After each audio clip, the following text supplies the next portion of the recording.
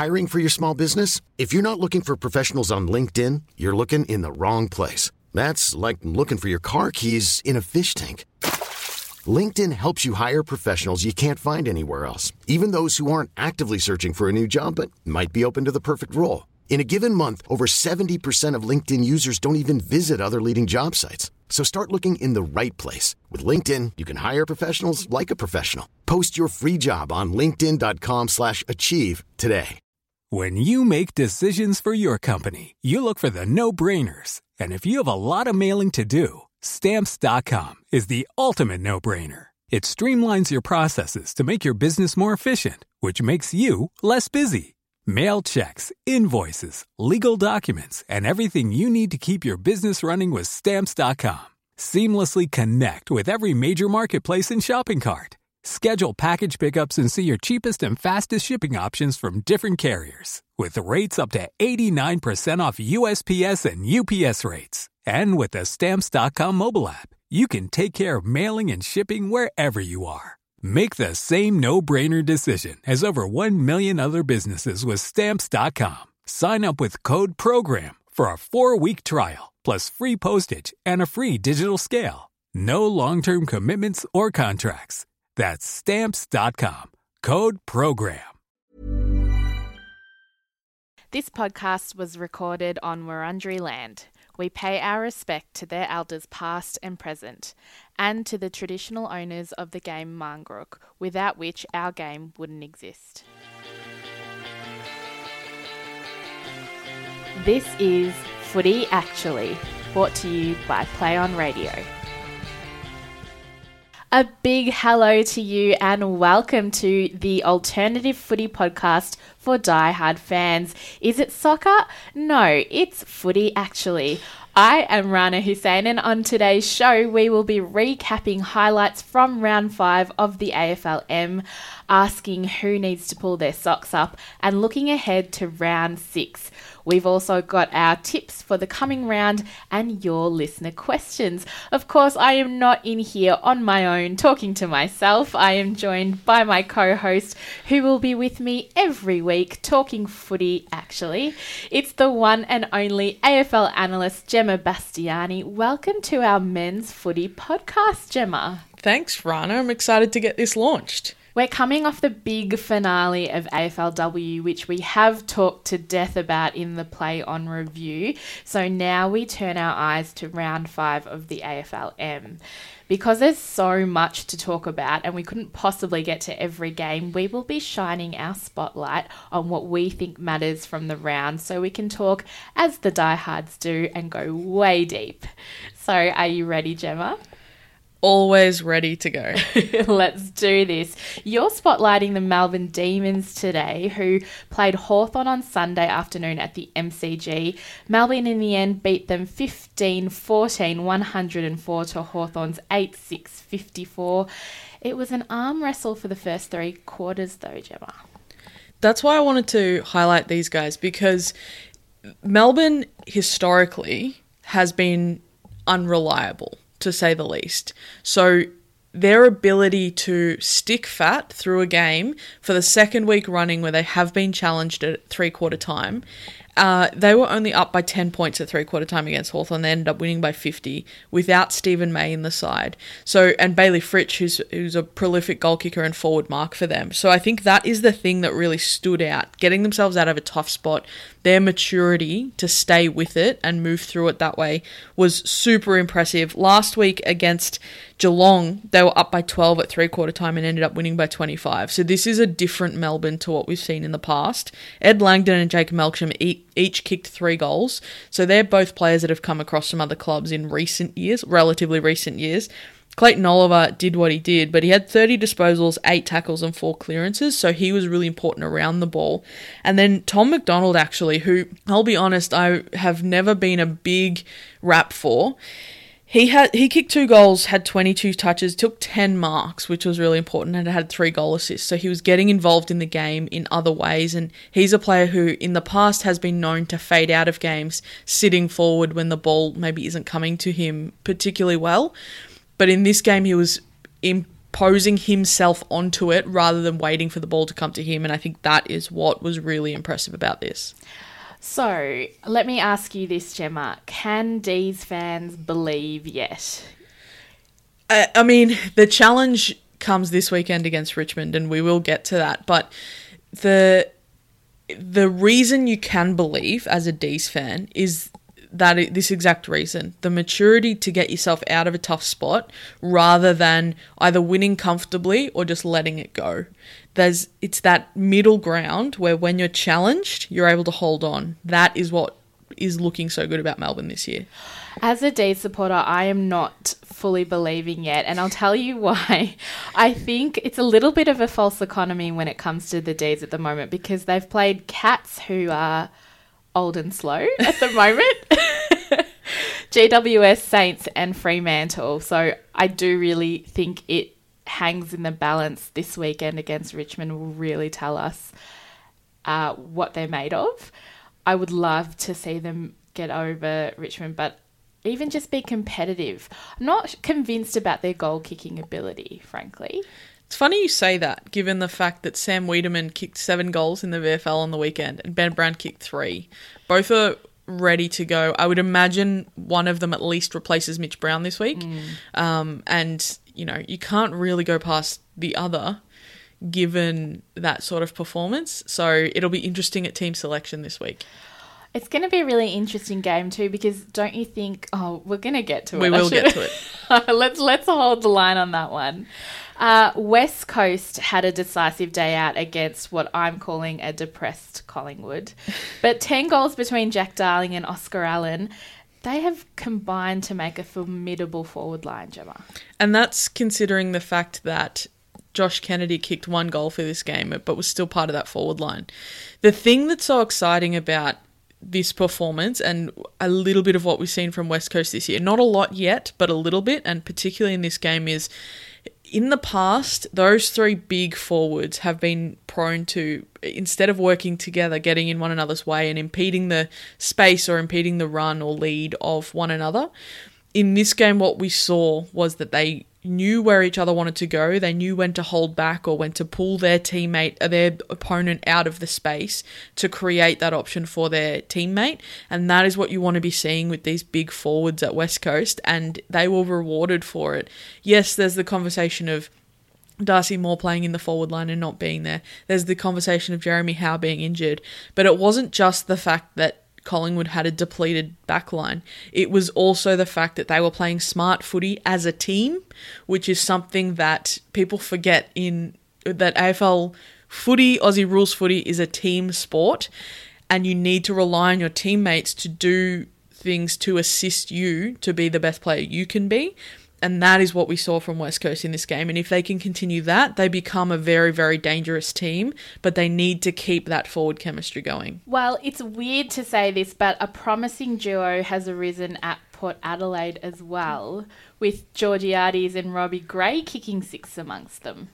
Yeah, the thing about Port's forward line is that... And Port as a team generally is that we talk about young players, we talk about Rosie, we talk about Butters, and we talk about Dersma. But there are a number of other young Port players in this kind of new generation coming through that are absolutely up to the task. So Georgiades in this forward line is one of those players. He kicked 3 goals. It was kind of nice seeing him and Robbie Gray each doing that, because Robbie Gray is coming towards the end of his career. He's 32 now, I think, and Georgiades has just got another Rising Star nomination. He's a young kid who is coming in and looks to be that big marking target up forward, that reliable forward that they can have for the next 10, 12 years as these other players retire. And that's what's exciting about it. The youth at Port Adelaide is probably equally as exciting as any of the other teams we talk about, Sydney and of those teams. There's a long-term plan there now, whereas in maybe 5 years ago, it didn't feel like that maybe was the option.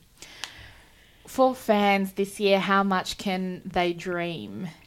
For Port Adelaide? Yeah. Oh, I mean, at the start of the season, tipped them to be the premiers. They have everything going for them. They just need to put it on the park, which is easier said than done at times. But Port, I think, will absolutely be there in the pointy end. They should have been there last year as well, save for a poor finals performance, you know? So I think Port are definitely a team to be watching this year. They play an attractive style of footy. They have the stars, but they also have the supporting players. That's what makes a good premiership team, which is what we saw from the Brisbane Lions on the weekend in the AFLW. It's everyone across the board is playing a part rather than there's a number at the top level and then they're relying on the top level to get them there. Whereas Port, everyone does the job. I'll never forgive them for ruining that song for me, though. Just quietly. Never Tear Us Apart. Ruined it for me.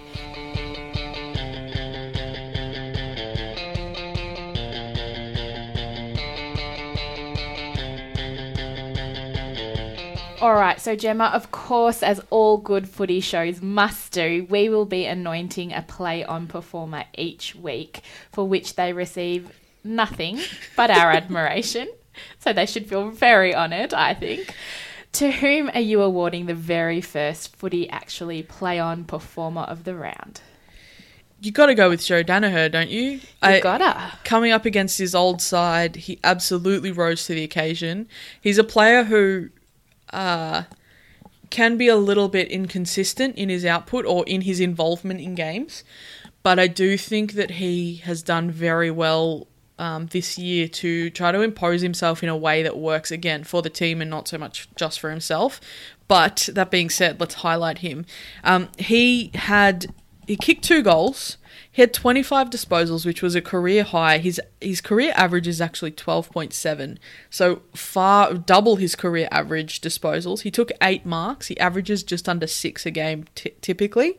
He had 3 clearances as well, so he was getting involved in those ruck stoppages in the forward half and being involved there. His career average is below 1 clearances, and he had 561 metres gained. He was a dominant force within a forward line that was operating well. And that's what Brisbane need to find every week. It's okay if he or Hipwood or even McStay coming to the forward line have a big week, as long as the others are up to a generally good level. The issue they've had is that, the ones that aren't performing so well are actually performing maybe closer to their bottom ability.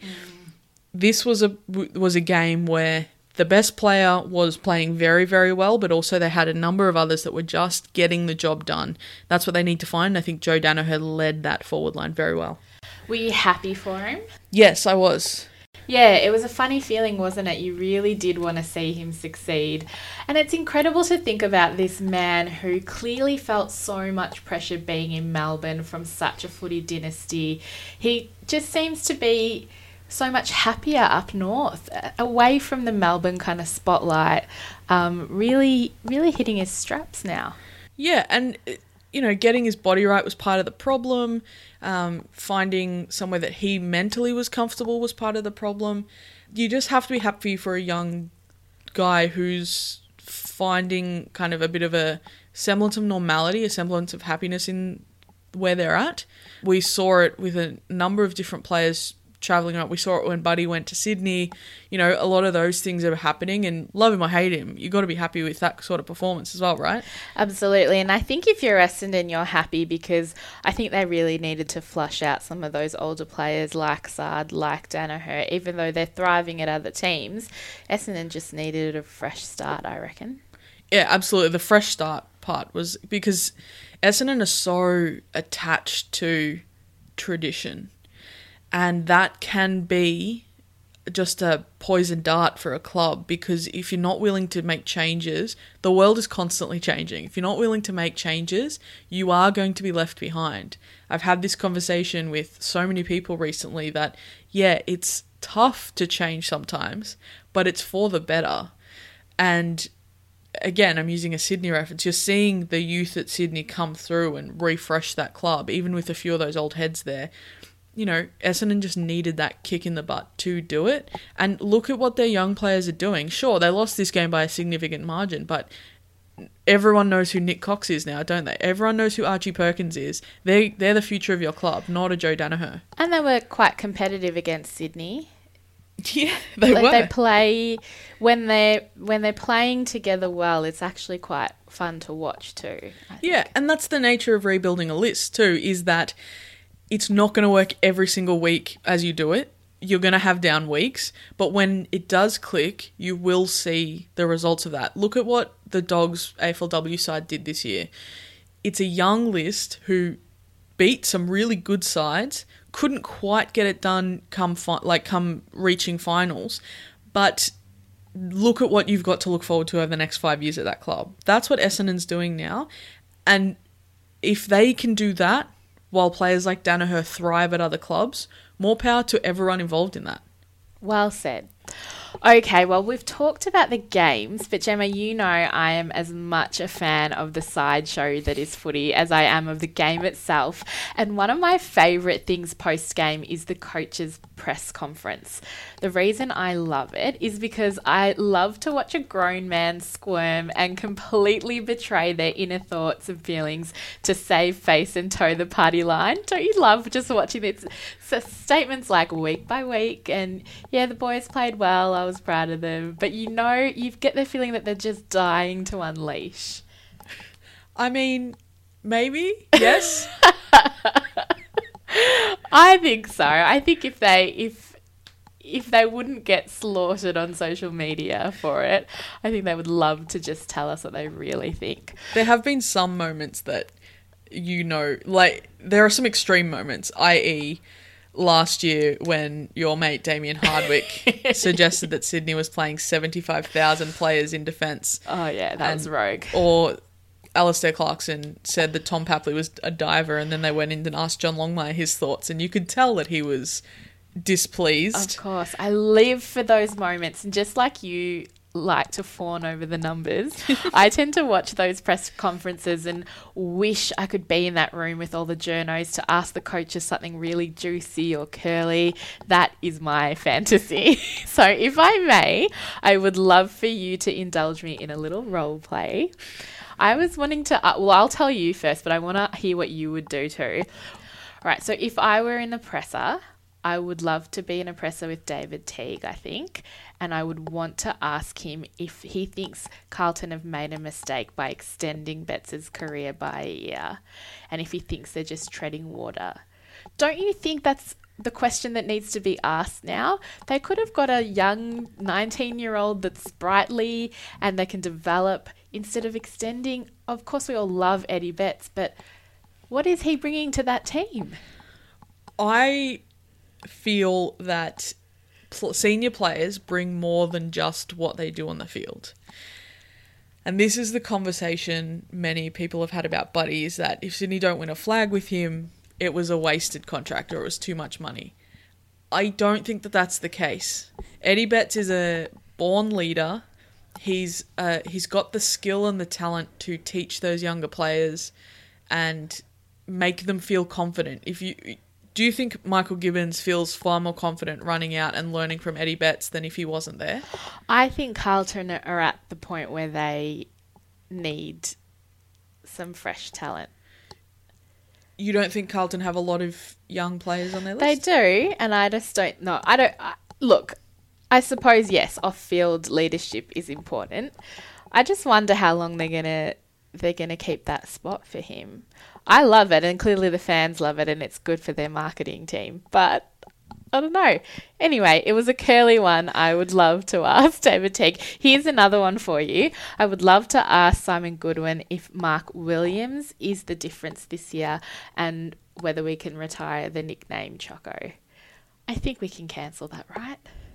I don't even know what the nickname was for to begin with. No, I think there's some dubious backstory there, which I don't love. Always is. And another one which we sort of touched on earlier, I would ask Goody, who do you expect to kick goals against tough sides like Richmond? Because clearly the answer is Ben Brown and Sam Wiedemann. Although hopefully they get a game now. Up until then, I'm not so sure. And look, kicking goals in the VFL is very different to kicking goals. This sounds like a Richmond supporter asking these questions. Do you have any questions that you would love to ask in a press conference? I have one as it stands. I would love to ask John Longmire, structurally. I'm Sandra, and I'm just the professional your small business was looking for. But you didn't hire me because you didn't use LinkedIn Jobs. LinkedIn has professionals you can't find anywhere else, including those who aren't actively looking for a new job, but might be open to the perfect role, like me. In a given month, over 70% of LinkedIn users don't visit other leading job sites. So if you're not looking on LinkedIn, you'll miss out on great candidates like Sandra. Start hiring professionals like a professional. Post your free job on linkedin.com/achieve today.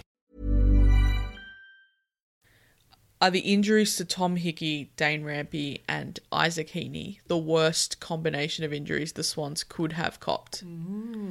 Because structurally, I think that they're the three most important players to the side.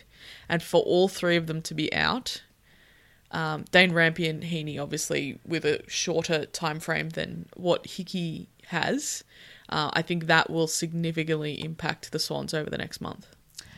Great question.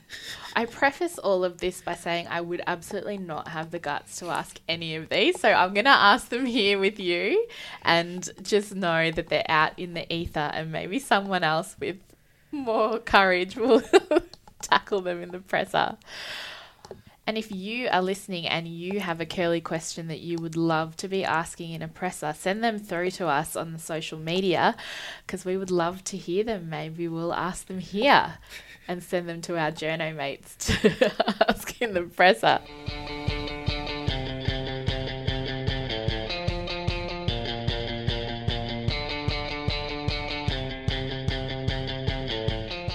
Well, we've talked about our highs of the round, but of course there's got to be a yang to our footy yin.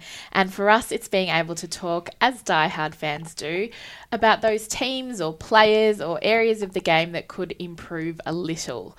And let me be clear, this is not by any means a blowtorch or a slamming of anyone. It is just a friendly, hey buddy, pull your socks up. Gemma, who needs to pull their socks up this week? Mine is probably a fairly obvious one this week. It's the Saints men's team. After beating West Coast in round 4 by 20 points in a fairly dramatic win, late win, they just fell to pieces against Richmond, 86-point loss. They need to find an ounce of consistency in their game, and I know that they're dealing with injuries and things like that, but that sort of flopping back and forth between wins and losses week to week is just not at a standard that fans are going to accept, that teammates will accept, that their coaching panel will accept, and they are really going to shoot themselves in the foot if they don't find some consistency in their game. So against Richmond, they were -16 for clearances, -14 for tackles, -10 for tackles inside 50, -12 for marks inside 50. Richmond took 12 more marks inside 50 than they did. And they were -31 for inside 50s. So they were just completely dominated across the ground. And 3 weeks ago, the big conversation about St Kilda was their lack of tackle pressure. And they sorted that out. And that's kind of how they got back into that game against West Coast. And then they just fell apart again. Just a complete lack of pressure around the ball. Tackling is something that you can do whether your team's up and about or not. That's a small way to impact the game. Again, I referenced the grand final that happened on the weekend. Kathy Sfark laid a game-winning tackle in the end. And those are the things a good team does well, and those are the things that a poor team doesn't do at all. And St Kilda, unfortunately, is falling into that poor team category. So how do you fix this problem for the Saints? You do those things well. Start doing that, and you'll start to see the rewards. So I feel for Jack Steele, who... that rhymed, but he is their co-captain. He's putting that work in. Very few other players are. I agree completely, and it's so interesting. You brought up the women's game. I think this men's side are doing something similar to what the women's side did, as the St Kilda women's side did as well, which is that they seem a bit withdrawn and not attacking as much as we would like to see them do. And I wonder with St Kilda where their on-field leadership is. You get the sense you need someone to kind of take the game on and to get them energised. They just seem to lack a bit of that energy. There were contests in the air that players just weren't going for. many times where they didn't defend, where they could have been defending. It just made me feel like they didn't really want to be there. They just seemed withdrawn. It's very odd because we have seen this group play in a way that isn't like that at all. So there's something a little bit strange. It's just they need something to get them up and about on a more regular basis. And, you know, maybe if laying a few big tackles starts that, why not try that? And whoever's playing them this week, they're going to be poleaxed. Agree. If I was Ratton, I'd be asking who's going to step up and lead on field. Did you have one to throw into the ring here? Yes, I want broadcasters to pull their socks up. And the reason I'd want that is because the AFLW Grand Final was held over the weekend and it was beautifully covered siren to siren. But before and after that, there was very little by way of interesting coverage of the pre-game. So many stories in this Grand Final to tell, so much interest and so many interesting things they could have been talking about. And the Grand Final finished and I just felt lost afterwards. There was no analysis, no breakdown, no party. The broadcasters just didn't come to the party. And I was really, really disappointed. So I wanted to say, Fox Footy, Channel 7, pull your socks up.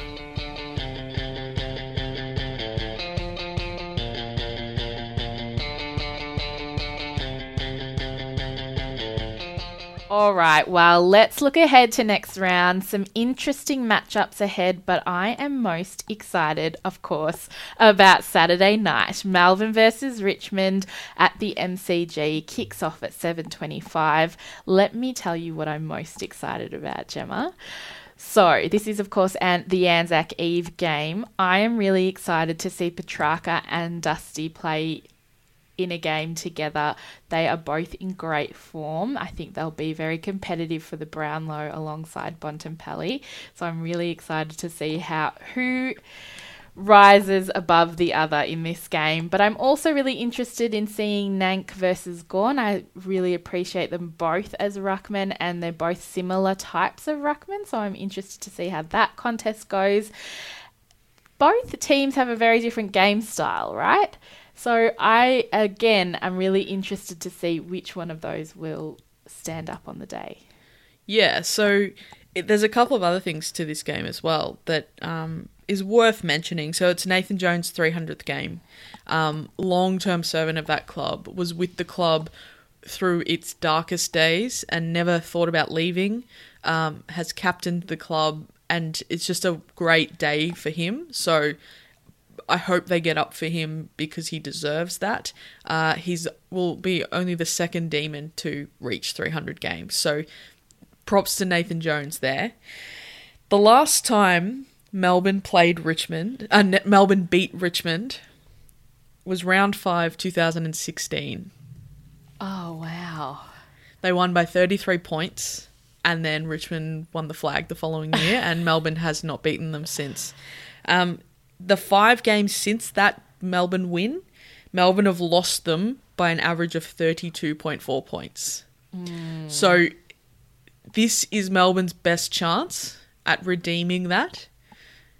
Both teams are in good form. You mentioned the game styles. I think for Melbourne, getting the ball into the hands of players like Ed Langdon on the outside is going to be crucial to that game style.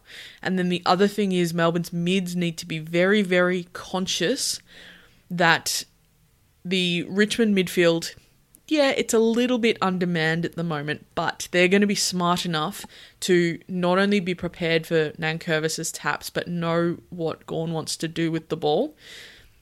The Melbourne mids need to be aware of that and willing to stop that from happening rather than just go ball hunting. They need to be thinking in two minds there. That will be key to this game. And then I think conversion at goal. Melbourne at times has been inconsistent when it comes to that. That will be another part that Melbourne need to make sure they get right to win this game. Will they be able to withstand that target's pressure, really? If any Melbourne's, this is the first Melbourne side in 5 years that I think can. Oh, I'm so excited. Look, the D's are undefeated coming into this game, which is so weird to say, but I still feel like the Tigers are coming in red hot favourites for this. Well, I mean, the Tigers have lost to the Sydney Swans, I think you'll recall, Rana. I say that because the Tigers have come up against Port Adelaide and a really informed Sydney. So they've been truly tested already this season. So I think they're already battle-hardened, whereas I don't know that the D's are just yet. And the Tigers just walk into that stadium with so much confidence. Except when they're playing against Sydney. All right. Look, we'll see what happens, but I'm very excited and I will be at the G for that game. What about you? What are you most looking forward to in the next round? So it's hard to go past this round without talking about the Giants and Bulldogs playing on Friday night. This is a modern-day rivalry that kind of started in that 2016 prelim. There's been a number of close games, but more significantly, there's been moments in games that has created this. So you think about the Toby Green kick that got Luke Dalhouse. You think of Ryan Griffin and Cal Ward leaving the Dogs and just kind of up and leaving, going to the Giants out of the blue. You think of the Haynes and the Bontempelli incidents. You think of all these things, all these mind games that these clubs have put into it. Both teams are in form now. The Dogs are obviously going in with a 5-0 record, but they're yet to play. It's kind of like you were talking about Melbourne. The Dogs are yet to play a side, other than maybe West Coast, that is a genuinely threatening side. The Giants aren't a genuinely threatening side yet, but they're finding form. So now is a good time for this game to happen. Yeah, I'm really excited about this one too, and I think this is GWS's chance. I really feel for them. They had their window, and it feels like it's very quickly closing. So I really do hope to see them get up for this game. I've got some listener questions for you, Gemma. These, of course, can be submitted via social media, which we'll have in the show notes, but you can find us on all the socials.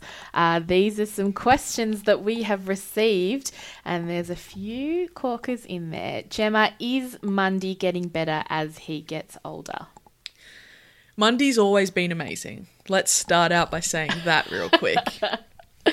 The thing I think that is helping Mundy now is that he has a young group with him who are supporting him to be able to do that stuff more easily, more regularly, more visibly.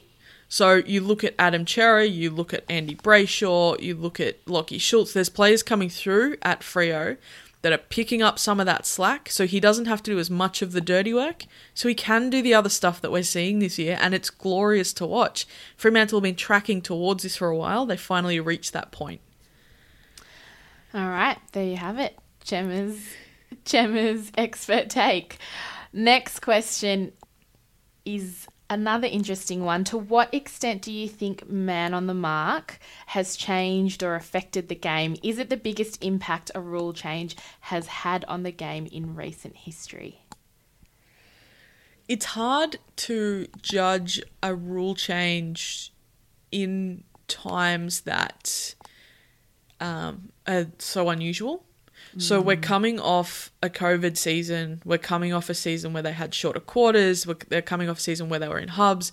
So coming back into what is a relatively regular season, you can't judge it just based on that rule.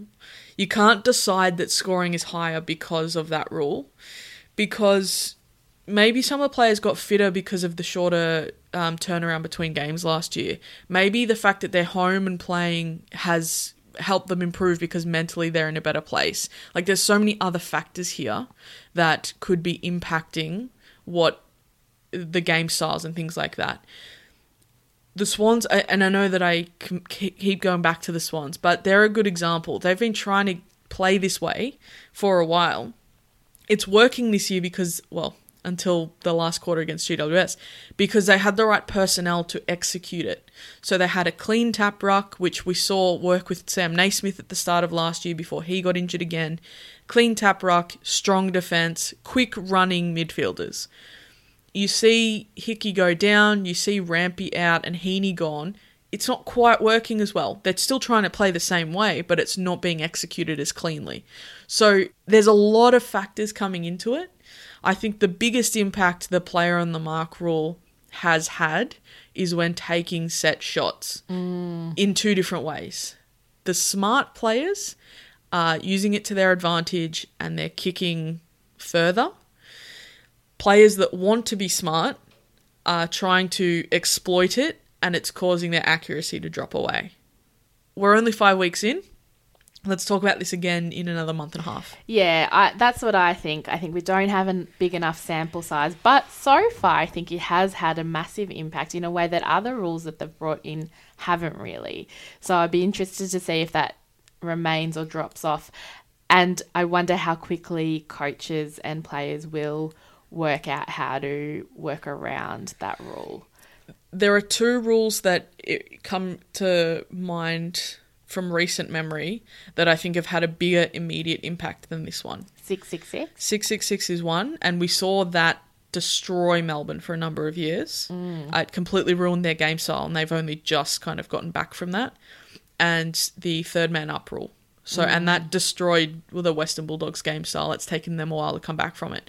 So it's impacting different teams based on what their game style is. And it's interesting that, yeah, the Swans as an example, yes, it's helping them, but it's also coming at a time that they're able to take advantage of it. Fascinating. This next question, I think, is coming from a Melbourne supporter who's a little bit frustrated. And it isn't me, surprisingly. Why does Max Gawn insist on kicking the ball when he is such a poor field kick, especially when he has great running mids to handball to? I actually think that's a really good observation. He has some great runners in that side. He could just be handballing off to. He gets the mark, handballs it off. But he does choose to kick a lot, and he's not a great kick. I haven't looked at his kicking efficiency numbers, so this will prompt me to go and do that. Okay, there's some homework for you. His field kicking isn't something that comes to mind as being incredibly poor. It depends on where he gets the ball, though. I think if he's got the ball on the wing and he's kicking toward, an inside 50, that's great. Coming out of defence maybe is a different story. For Jaden Hunt or an Ed Langdon or a Jake Lever even are there to get the handball, then that's probably when you want to see him handing it off. But if he's got a long field kick, unless he's trying to pick off a pinpoint pass into the corridor, I'm not too fussed about Max Gawn taking a long kick down the line or to the top of the goal square. Oh, well, there you go. I mean, I think he had his best game in a long time. Outstanding. His tap work was unbelievable on the weekend. It was a joy to watch. Melbourne has actually put up a little video on Instagram of some of his highlights from the weekend. I highly recommend going and watching that because you can fully understand his value as a ruck from that video. Well, thank you for your questions. You can send them into @PlayOnRadioMelb on Twitter. We would love to hear them. We're almost finished. I am going to get your tips for the weekend, Gemma. Excellent. I haven't thought about this at all. Okay, so first game up on Friday night is GWS versus Western Bulldogs at Manuka Oval. 7:50 is kickoff time. Gemma, who is going to win this game? As much as I would like to tip the Giants, I think the Bulldogs will get this one done. Yep, I've picked the Bulldogs as well. What about Geelong versus West Coast Eagles on Saturday at 1:45? I mean, the talk of the town is that Jeremy Cameron will be playing his first game for Geelong.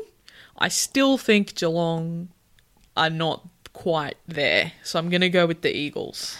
I've also tipped the Eagles, even though this game is being played at Cardinia Park. I think the Eagles will get over the line on this one. Your Sydney Swans play the Gold Coast Suns, also on Saturday at 1:45. Who is going to win?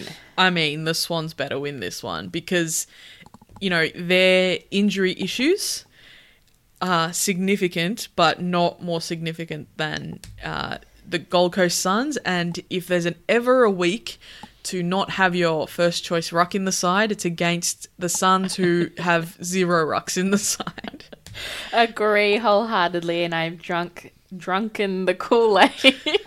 I have sipped the Kool-Aid from you that you have handed to me when it comes to Sydney, and I've tipped Sydney as well. We've got Carlton versus Brisbane Lions at 16:35. I couldn't do my math. 4:35?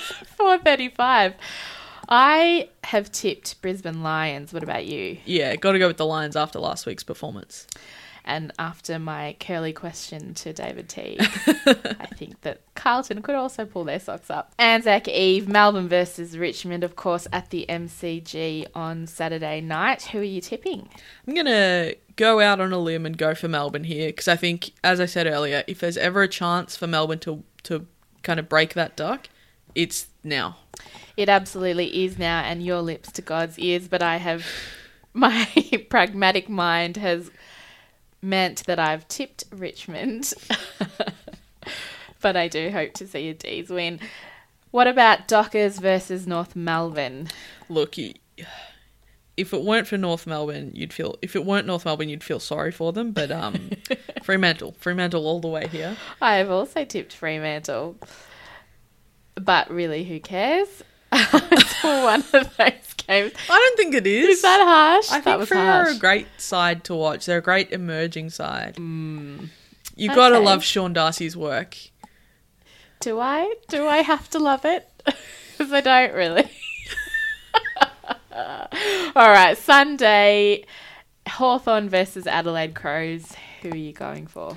Yeah, it's got to be Adelaide. I know they had an off week last week, but Hawthorn just don't look likely at all, do they? No, they really don't. Although, you never know with Hawthorn. I just feel like Hawthorn's one of those sides, and I don't know if that's just the Alistair Clarkson shine, but I always feel a little bit nervous with Hawthorn, but I have tipped Adelaide. Anzac Day, the big one, Collingwood versus Essendon. What do you think? I think this is a really weird game because both sides really need the win, and both sides are missing people and need to just fire up a bit. I'm going to go with Essendon in this one. Essendon's best has been produced despite injuries, and when they have found some form, they've looked very, very good, and a lot of that is off the back of some of their young talent. Collingwood are just going to struggle, is what I'm going to say there. Yeah, they're depleted without De Goey and Howe. I don't know that they can get over the line, so I've gone for Essendon as well. And final game of the round is Port Adelaide versus St Kilda. Who do you think wins this one? Port are my pick for everything this year. Agreed. It's pretty much a no-brainer. In Adelaide, Port Adelaide are going to thump St Kilda. Go Travis Boak. Port Adelaide have never had a Brownlow medalist before, so I'm fully on board the Travis Boak for Brownlow train this year. Who are your top 5 performers at the moment? To this season to date? Yeah. David Mundy is one. His ability to work off his teammates, bring teammates into the game and then work off their energy is really great, and that's what a great senior player does. Callum Mills at the Swans. He's moved into the midfield this year and it's done wonders. The fear when Dane Rampy got injured was that the Swans would shuffle things around, move him back into defence for the time that Rampy was out, but they've stuck fat and kind of backed him in as a mid and then backed in other defenders to get the job done. Obviously, it didn't quite work on the weekend, but I love that they're developing Callum Mills as this sort of player. Sorry to choose a second Swan, but Tom Hickey's impact on that side can't be understated. And as I said earlier, losing him is going to be a really difficult player to cover for the rest of the season. From a side that is absolutely struggling, but I think Jaden Stevenson has been very good at North. He's been probably their best player so far this year. In a struggling side, he tries to create things. He still has the confidence to try to do something rather than play safe football. I think that is something that is really important and is going to put them in good stead for the future. It looks dire now, but having players like that is going to be really important. And, probably Max Gawn. I said earlier, his tap work brings his midfielders into games in a way that other rucks aren't able to do. I think Jared Witts is very good at that.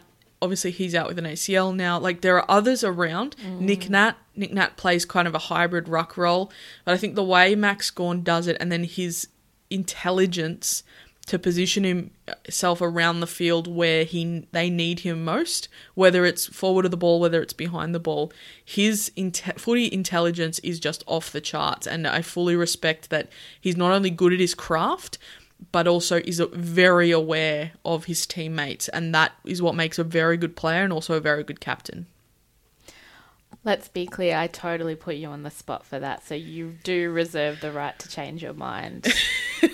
And if you're hearing this, she didn't edit it out, which is impressive. So. Well, that's it for our first episode of Footy Actually. We would love to get some feedback, but more importantly, to hear your questions. So please do write to us. We are at Ranahus on Twitter, at Play On Radio Melb. Where can people find you, Gemma? Find me at GL Bastiani on Twitter. That is where I live. Please do like us and rate us. Women's Voices Talking Men's Footy is niche and we would love your support. So tell a friend to listen, but review and subscribe is the best thing you can do right now to support us. Thank you for listening. Who needs love when you've got Footy Actually?